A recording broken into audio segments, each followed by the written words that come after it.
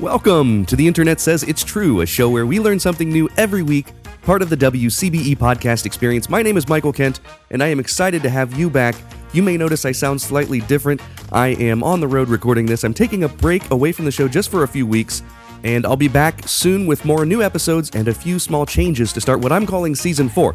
Today, however, we'll be talking about when the United States almost nuked itself. Before we get to that, I have something exciting coming up. If you're in the central Ohio area, I'll be recording a live episode of The Internet Says It's True from the Columbus Arts Festival on Friday, June 10th.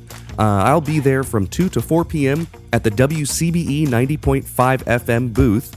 If you're in town, stop by, say hello, and watch me record a live episode. I've never done one before, and I'm not really sure what that even looks like yet, so it'll be very fun. That's June 10th from 2 to 4 p.m. By the way, even though I'm on vacation, please keep sending in those topics. You can do that on the sidebar of the website.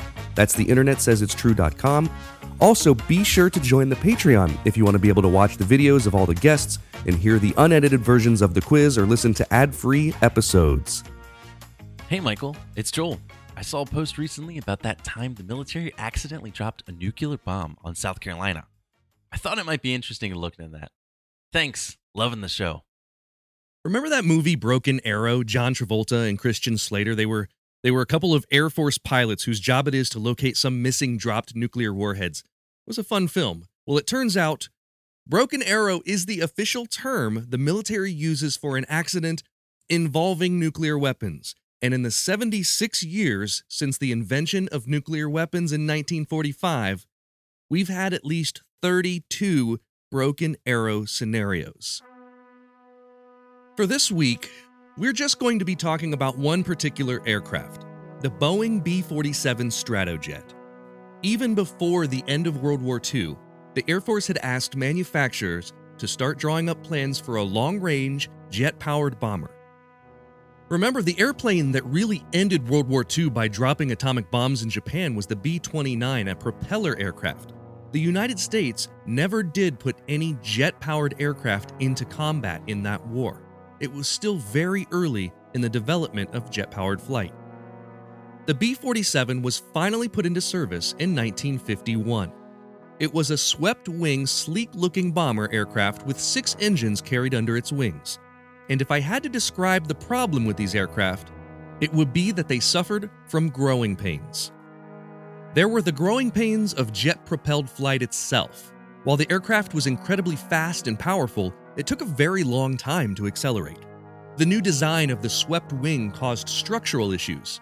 New design elements like those swept wings and power elements like jet engines were being put on an aircraft that was essentially using outdated metallurgy and construction techniques, and there were a lot of limits on its capability. On top of that, it was a difficult plane to fly for airmen who were used to a 10-man crew. The B-47 flew with only 3. So every moment of flight, every issue, every warning was happening faster and with less men to tend to it. The slightest lapse in attention could now be catastrophic. Then there were the growing pains of a quickly growing Air Force. Ramping up mass production on the aircraft led to a few manufacturing issues. By the time they were produced, the existing refueling infrastructure didn't meet the demands of these new long-range bombers. They started retiring the B-47 just 18 years after it was introduced. To give you a frame of reference, the B-52 bomber was introduced in 1955 and has yet to be retired from the service 66 years later. So the B-47 Stratojet was a short-lived bomber designed to face a very real and serious threat of nuclear war. It was designed to carry nuclear bombs and could fly all the way to the Soviet Union with them.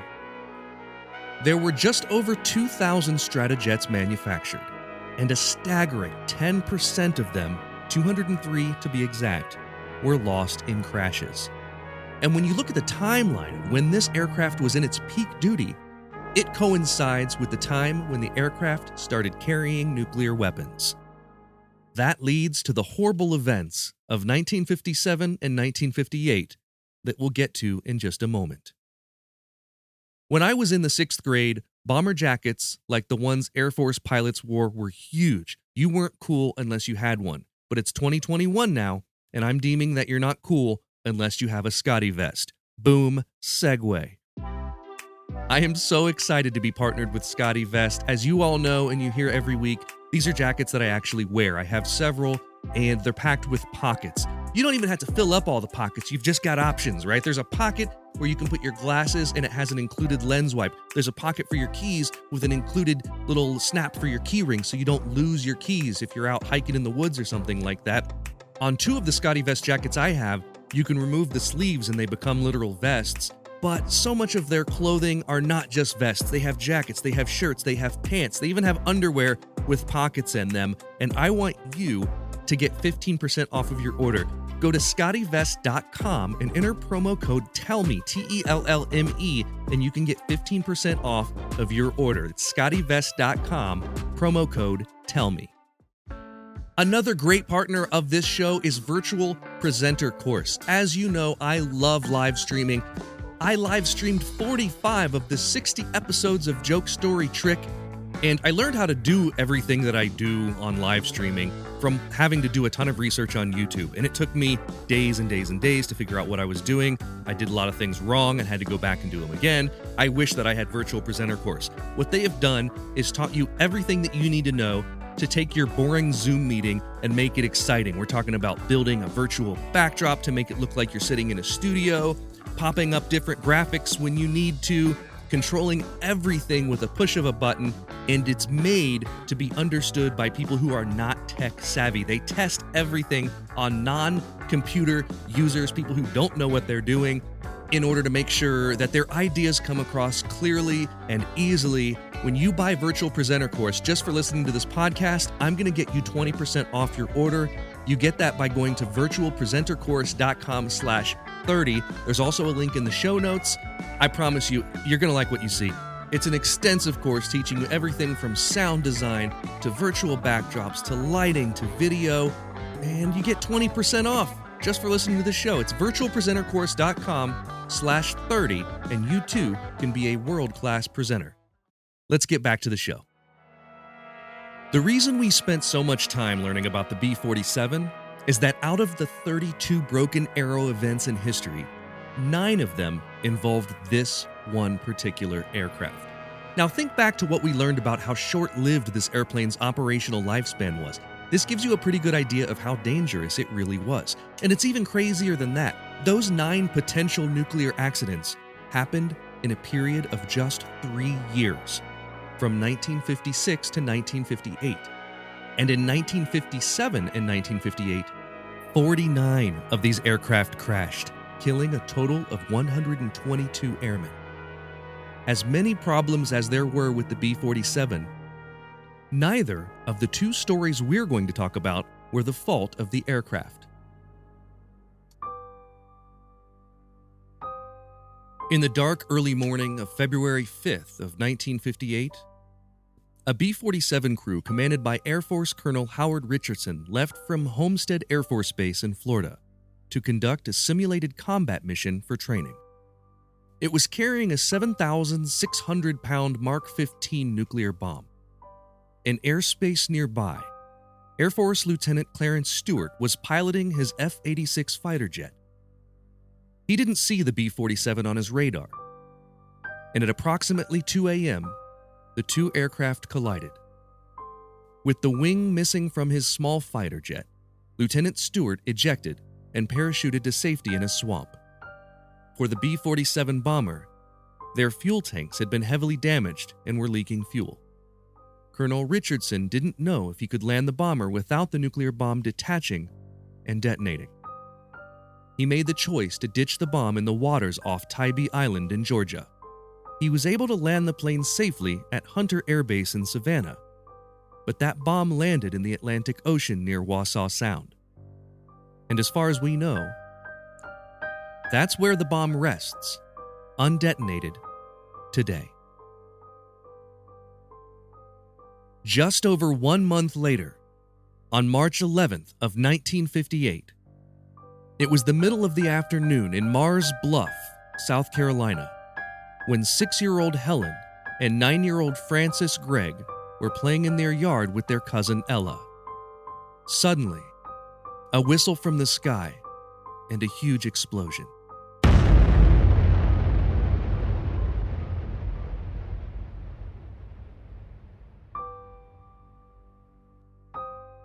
Here's what happened.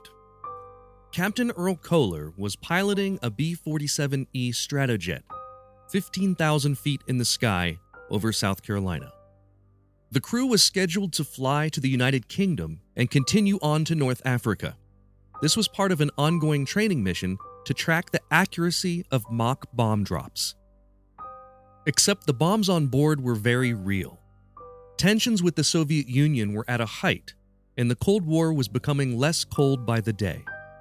For this reason, the aircraft taking part in this training mission, ominously dubbed Operation Snow Flurry, carried live nuclear bombs in case war broke out during the missions. The bomb being carried by Captain Kohler's B-47 that day was similar to the one lost in the Atlantic in February, a 7,600-pound Mark VI nuclear bomb. The first indication of a problem that day was when Captain Kohler noticed an indicator light telling him that a bomb harness locking pin did not engage. This wasn't the mechanism that held the bomb in place, it was an added safety measure. It was one of a few steps to secure it to the plane. When he noticed this indicator, the bombardier and navigator, Captain Bruce Kulka, scrambled to the bomb bay area of the aircraft to check it out. As he reached around the bomb to lift himself up, he accidentally grabbed hold of the one thing he shouldn't have: the bomb's emergency release mechanism. This dropped the full weight of the 10-foot-long, 7,600-pound bomb, along with Captain Kulka, onto the bomb bay doors. The bombardier desperately reached his arm out to grab onto something. The bomb, however, weighed too much for the doors. He looked down through the open doors and watched in horror as the bomb started falling 15,000 feet to the land below. The 3 children playing below at the Gregg house had no idea that the bomb was coming toward them. The Mark VI nuclear bomb detonated 200 yards from the children. All 3 were injured, but none were killed. Luckily for those children, and for Mars Bluff, South Carolina, and for the southeastern part of the United States, the nuclear capsule was not on the bomb. The capsule, which contained the fissile nuclear core, was still on board the aircraft and hadn't been loaded into the bomb housing. Even so, that bomb was carrying enough explosives to blow a crater into the ground that was 70 feet wide and 30 feet deep. In addition to injuring the 3 girls playing, it obliterated their playhouse, injured their mother, father, and brother, and damaged 7 nearby buildings. An atomic bomb breaks loose from a mounting shackle in a B-47 jet over Florence, South Carolina, plummets to Earth, causing a sensational freak accident. There was near disaster for those within range of the TNT, that is the bomb's trigger. 6 were injured. The home of Walter Gregg was turned into a shambles. After the incident and the victim's recovery, the Gregg family sued and was awarded $54,000 in damages. If you visit Mars Bluff, South Carolina, you can still see the crater today. It's overgrown with trees and brush, but the site is marked with a historical marker. As for the bomb dropped outside Tybee Island in the Atlantic Ocean, throughout the years, the military has mounted efforts to locate the bomb, even as recently as 2004. But to this day, it's one of 6 American nuclear weapons that have been lost and never found.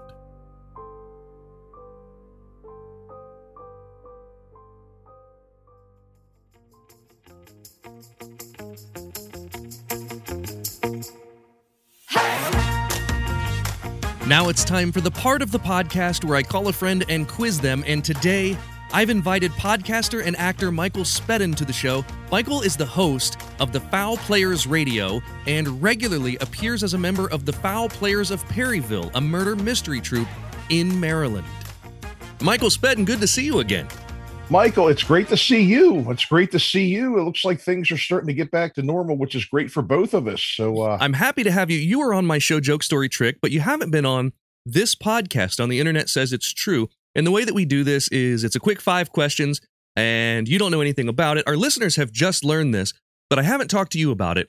Then after this first question, we'll get to some stuff that's new to all of us. And each question we play for something. So for this first question, we're playing for a free podcast plug. So if you get it right, I'll give your podcast a free plug on next week's show. If you get it wrong, you've got to plug this podcast on your next episode. Agree? Agreed. Most Okay. definitely. Most definitely. Here's your question.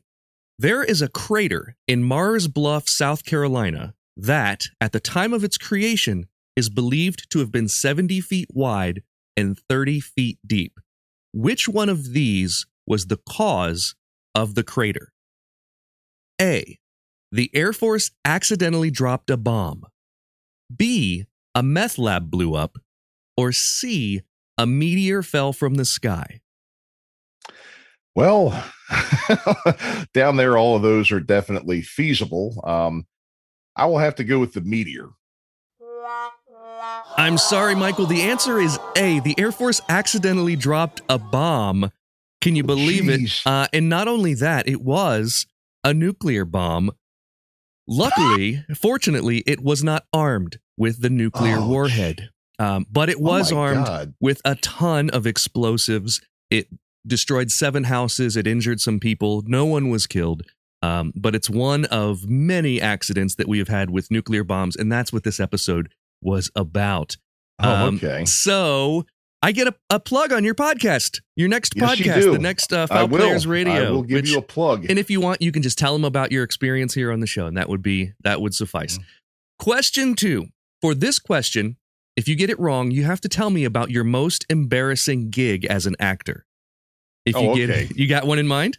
Oh, yes. There's Maybe we'll talk about him anyway. This sounds like a good story. If you get it right, I'll tell you a story about my most embarrassing gig, which was acting in a television commercial. And we'll get into that. The movie Broken Arrow with John Travolta and Christian Slater was met with mixed reviews when it was released in 1996. It was the only time that Roger Ebert got Gene Siskel to change his mind about a movie. Siskel gave the movie a thumbs up, but after hearing Ebert talk about it, he changed his rating to thumbs down. Even still, the movie was number 1 at the box office on its opening weekend. Now, this is 1996. Which one of these movies did it beat for that number 1 spot? So one of these 3 movies was the number 2 movie in 1996. A. Hunt for Red October. B. Mr. Holland's Opus. Or C. The Passion of the Christ. I would have to say B. You are correct. Mr. Holland's Opus. I tried to space these out because A was Hunt for Red October. That was 1990. That was 6 years prior. Yeah, that's what I remember. Yeah, and I knew that it wasn't out that year. Yeah, exactly. And The Passion of the Christ was too new. That was 2004. Yeah, that's what I was thinking. I was like, because there was another movie about the Passion or something that came out around that time. I think it was the Willem Dafoe one or something. Yeah, something along those lines. Yeah, I would have to look back at the charts. The 1996 Broken Arrow movie, it brought in $46 million, and that was the number 1 movie. The Passion of the Christ was the number 1 movie in 2004. It brought in $125 million, and The Hunt for Red October in 1990 brought in $72 million. So while it was number 1, 1996, $46 million, not a huge box office. And it was, like I said, mixed reviews on that movie. So you got that one right. I will tell you a story about my most embarrassing gig, which was acting in a television commercial. It was my first acting gig that I got, and I did not really know what I was doing. I had never done any sort of, other than magic stuff, I had never done any sort of on-screen acting before. And I was booked to play a construction worker in a cell phone commercial.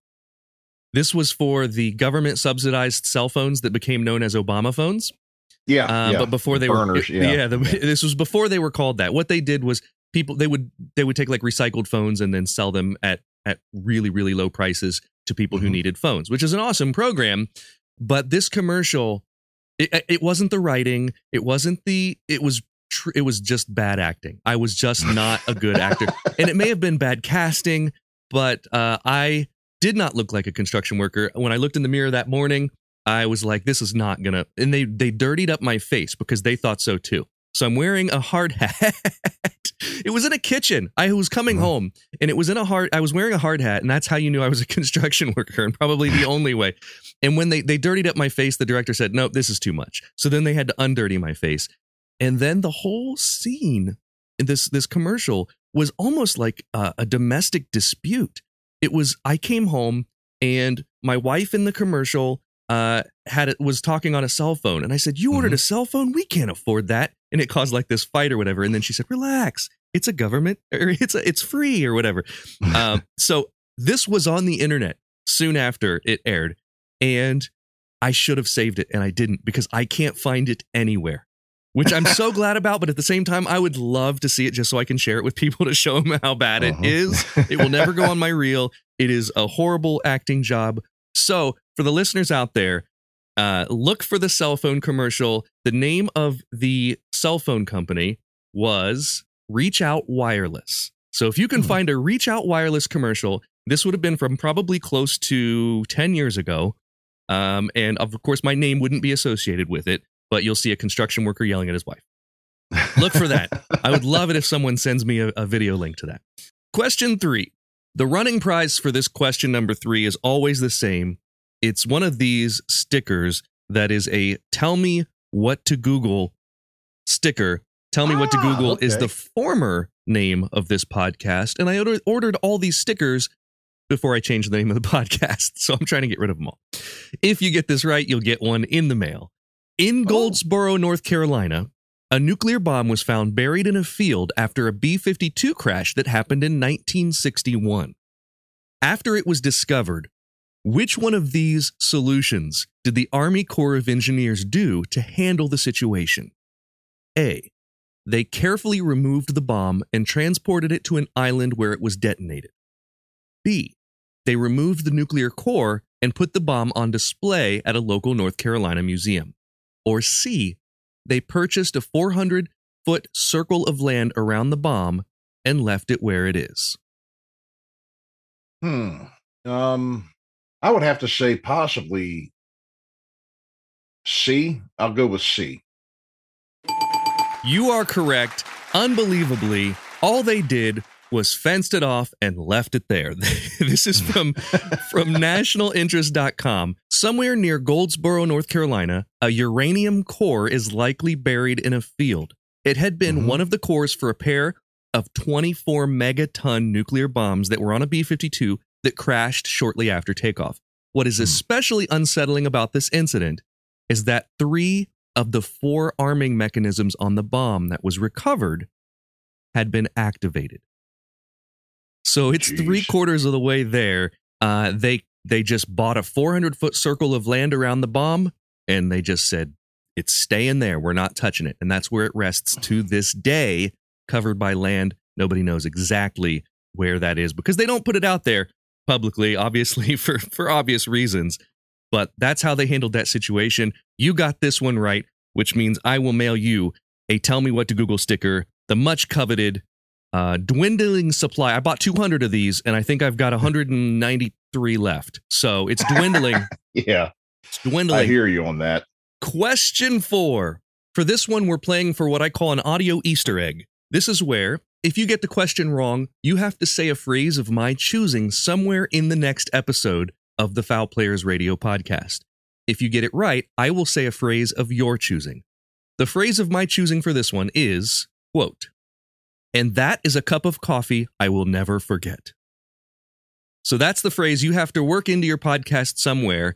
If you miss this one, the quote is, and that is a cup of coffee I will never forget. So this one's a true or false question. True or false? In case you are exposed to a nuclear explosion, it's recommended that you immediately remove your clothes. I would say true. And the reason I'm saying that is because they were looking at, like, when we were going out in the early days of the pandemic, they were saying when you come home to change your clothes. And I guess there's the risk of carrying around all that extra radiation. That's my reasoning for saying true. It's a good reasoning and correct. It is true. So FEMA has put out a series of instructions for what to do if you experience a nuclear explosion, which is surreal, first of all. You can go to the FEMA website and you can search for what to do in case of a nuclear explosion, and it gives you instructions. Along with getting inside a building, a 2014 version of their instructions say that removing your clothes can remove up to 90% of radioactive material from your body. Wow. Yeah, wow. So our clothes are pretty good buffers of radioactive material in the event of a nuclear explosion. I don't know how they test this stuff. I mean, that takes a nuclear explosion to know, right? I don't know. Yeah. I guess the other advice they're probably saying is for some people is maybe shave your back and shave your back, remove all body hair. It's probably true though, right? I mean, if clothes stop nuclear radiation, hair has to. It has to. So, yeah. And I would guess that probably the farther away from the bomb, the more effective that is, because I can't see if it happened right next to you even being there to have clothing, or your clothing not disintegrating on its own. Yeah, the bomb does that for you.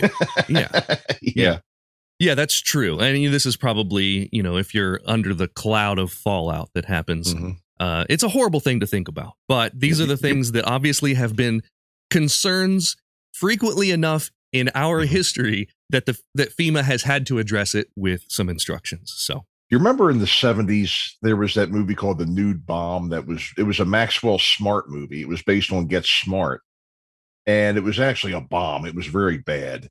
Well, but it had, Don Adams and Barbara Feldon in it. And it was about a bomb that made everybody's clothes disappear. Starting a question with, do you remember in the 70s to me? I have exactly 11 and a half months of reference of that. I was only alive for 11 months of the 70s. So I've never seen that though. I've never heard of it, but that sounds like a 70s, like a director or a writer of a movie was like, we need an interesting way to make everyone remove their clothes in a movie. Yeah. And that was the Get Smart was a Mel Brooks show, but I don't think he had anything to do with this movie. I'm really not sure about it, but I know what you're saying about the 70s too, because I was alive for about 6 months in the 60s. Yeah, yeah. I don't remember any of that. I'm an 80s baby, so I was born in January of 1979. So June of 69. There you go. So do you have a phrase that you want me to say on next week's podcast? I will throw in an audio Easter egg of your choosing. Let me see here. I learned how to walk and chew Guam at the same time. I remember that from your. This was your joke on Joke Story Trick. That's it. Perfect. I will put that in next week's podcast, the episode after this one. So listeners, listen for that. I learned how to walk and chew Guam at the same time. I will definitely throw that in. You have gotten that one right as well. You are 3 for 4 on this so far, and there's only one question left, and this one is for all the marbles. Question number 5, if you get this wrong, I'm banning you from the show, never to be asked on again. Here's your question, Michael. What was the last great purchase you made? The last great purchase I made was just a couple of weeks ago. I bought myself a MacBook Pro. I still have my 2008 Dell right up here on the shelf, but I got this MacBook, which is a lot better for podcasting and doing everything, because actually when I'm speaking to you right now, I don't look like I'm in a kung fu movie where you hear my voice and you see my mouth move 3 seconds later. Yeah. Actually, the delay's a lot less than it was, but I got this and things are a lot quicker. It's much better for my purposes, my recording and editing videos and audio for my podcast and everything. So it was a great purchase, and I'm glad that I did so. That's awesome. We are not sponsored by Apple, but I run this show, and I ran Joke Story Trick off of a MacBook Pro. I absolutely love it. It goes with me everywhere, and I'm amazed at how that machine has kept up with everything I've thrown at it, which has been a ton of really heavy processor intensive stuff. And man, doing 90-minute shows live streaming to 3 different locations with all this different stuff running, probably 10 programs running all at the same time. And it just never even took a breath. It was a trooper. So awesome. Well, it's been really great having you on the show again, Michael. Well, thank you. And you can come on anytime you'd like. I'm going to mail you a Tell Me What to Google sticker. I'm going to drop an audio Easter egg in next week's episode. I've told you my embarrassing acting story. Oh, and then you have to do a plug because you went 4 for 5. You have to do a plug for this show in your next episode because that's the only question you got wrong today. Thanks for joining us, Michael, and I hope that you have a fantastic week. I will. And thank you for having me. I really appreciate it. And likewise, you can come on Foul Players Radio anytime you like to. I'd like to get an update from you once the road opens back up and see how you're making out. Thank you. Yeah, I will. I absolutely will. That is all for this week. Thanks to Joel for the show topic and to Michael Spedden for being a guest. Go hit that Patreon if you want to see the video unedited of my interview with Michael. There's lots of bonus stuff on there. I mean, we talked for a long time after we did the quiz. You can go hear all that at patreon.com/Michael Kent. Also, there's going to be a new bonus episode on there very soon. If you learned something that you didn't already know from this show, please go over to iTunes and leave a review with 5 stars and a few words. That's the rule. You got to do it. We've only got 30 or 40 reviews up there, and I would love to have, let's say 50 by the end of June. If we can do 50 reviews by the end of June, I'll be happy, and then we'll set the next goal. That's the rule. You got to do it. That helps me a ton because that's how the algorithm works, to get the podcast suggested to more people, and that way we can keep learning something new if the internet says it's true. The Internet Says It's True would like to thank the Patreon subscribers whose monthly contributions put them at producer status. Sean Brown, Catherine Morgan, Taylor Hurt, Tony Ford, Bryce Swanson, Mitch Joseph Kemplin, Andrew Joseph Kemplin, Alan Sekulik, Eugene Anderson, Matt McVeigh, Jim Martin, and Joanne Martin. The show is written and produced by me, Michael Kent. The theme song is by Finite Music Forge, and additional music this week was from the Westerlies and Esther Abrami. All audio clips in this episode are used for education and commentary and used under Fair Use Title 17 U.S. Section 107. You can listen to past episodes by searching for The Internet Says It's True wherever you get your podcasts, and you can see bonus content at patreon.com/Michael Kent.